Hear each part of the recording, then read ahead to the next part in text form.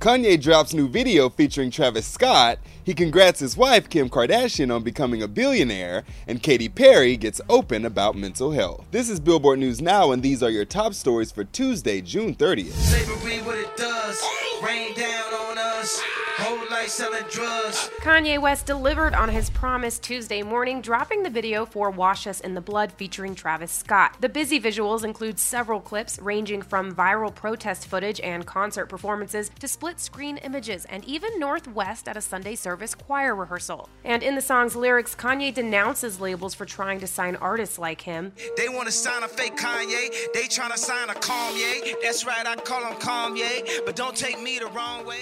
Before criticizing the media for their editing process when it comes to interviews. They want to edit the interviews, they want to take it to interludes. In another Kanye-related news, his wife Kim has become a billionaire, and he congratulated her in a very yay way. You remember where we first met? Okay. The artist took to Twitter to say, "I'm so proud of my beautiful wife Kim Kardashian West for officially becoming a billionaire. You've weathered the craziest storms, and now God is shining on you and our family," posting an image of a still life made from fresh produce and purple and orange flowers. Never let them change me till they cover me in daisies, daisies, daisies. Katy Perry's life isn't always daisy, and she opened up to host Tom Power of Canadian radio show Q on CBC. Your worst demons showed up at your front door, knocked on your door and said, "Hey, do you want to hold hands for 3 months?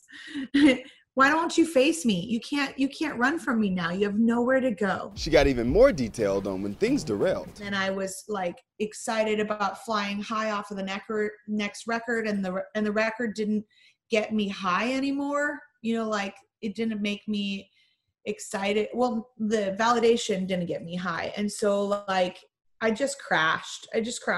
Luckily, she's back with KP5 dropping soon. That's gonna do it for today. Running it down for you always, I'm Tetris Kelly for Billboard News Now.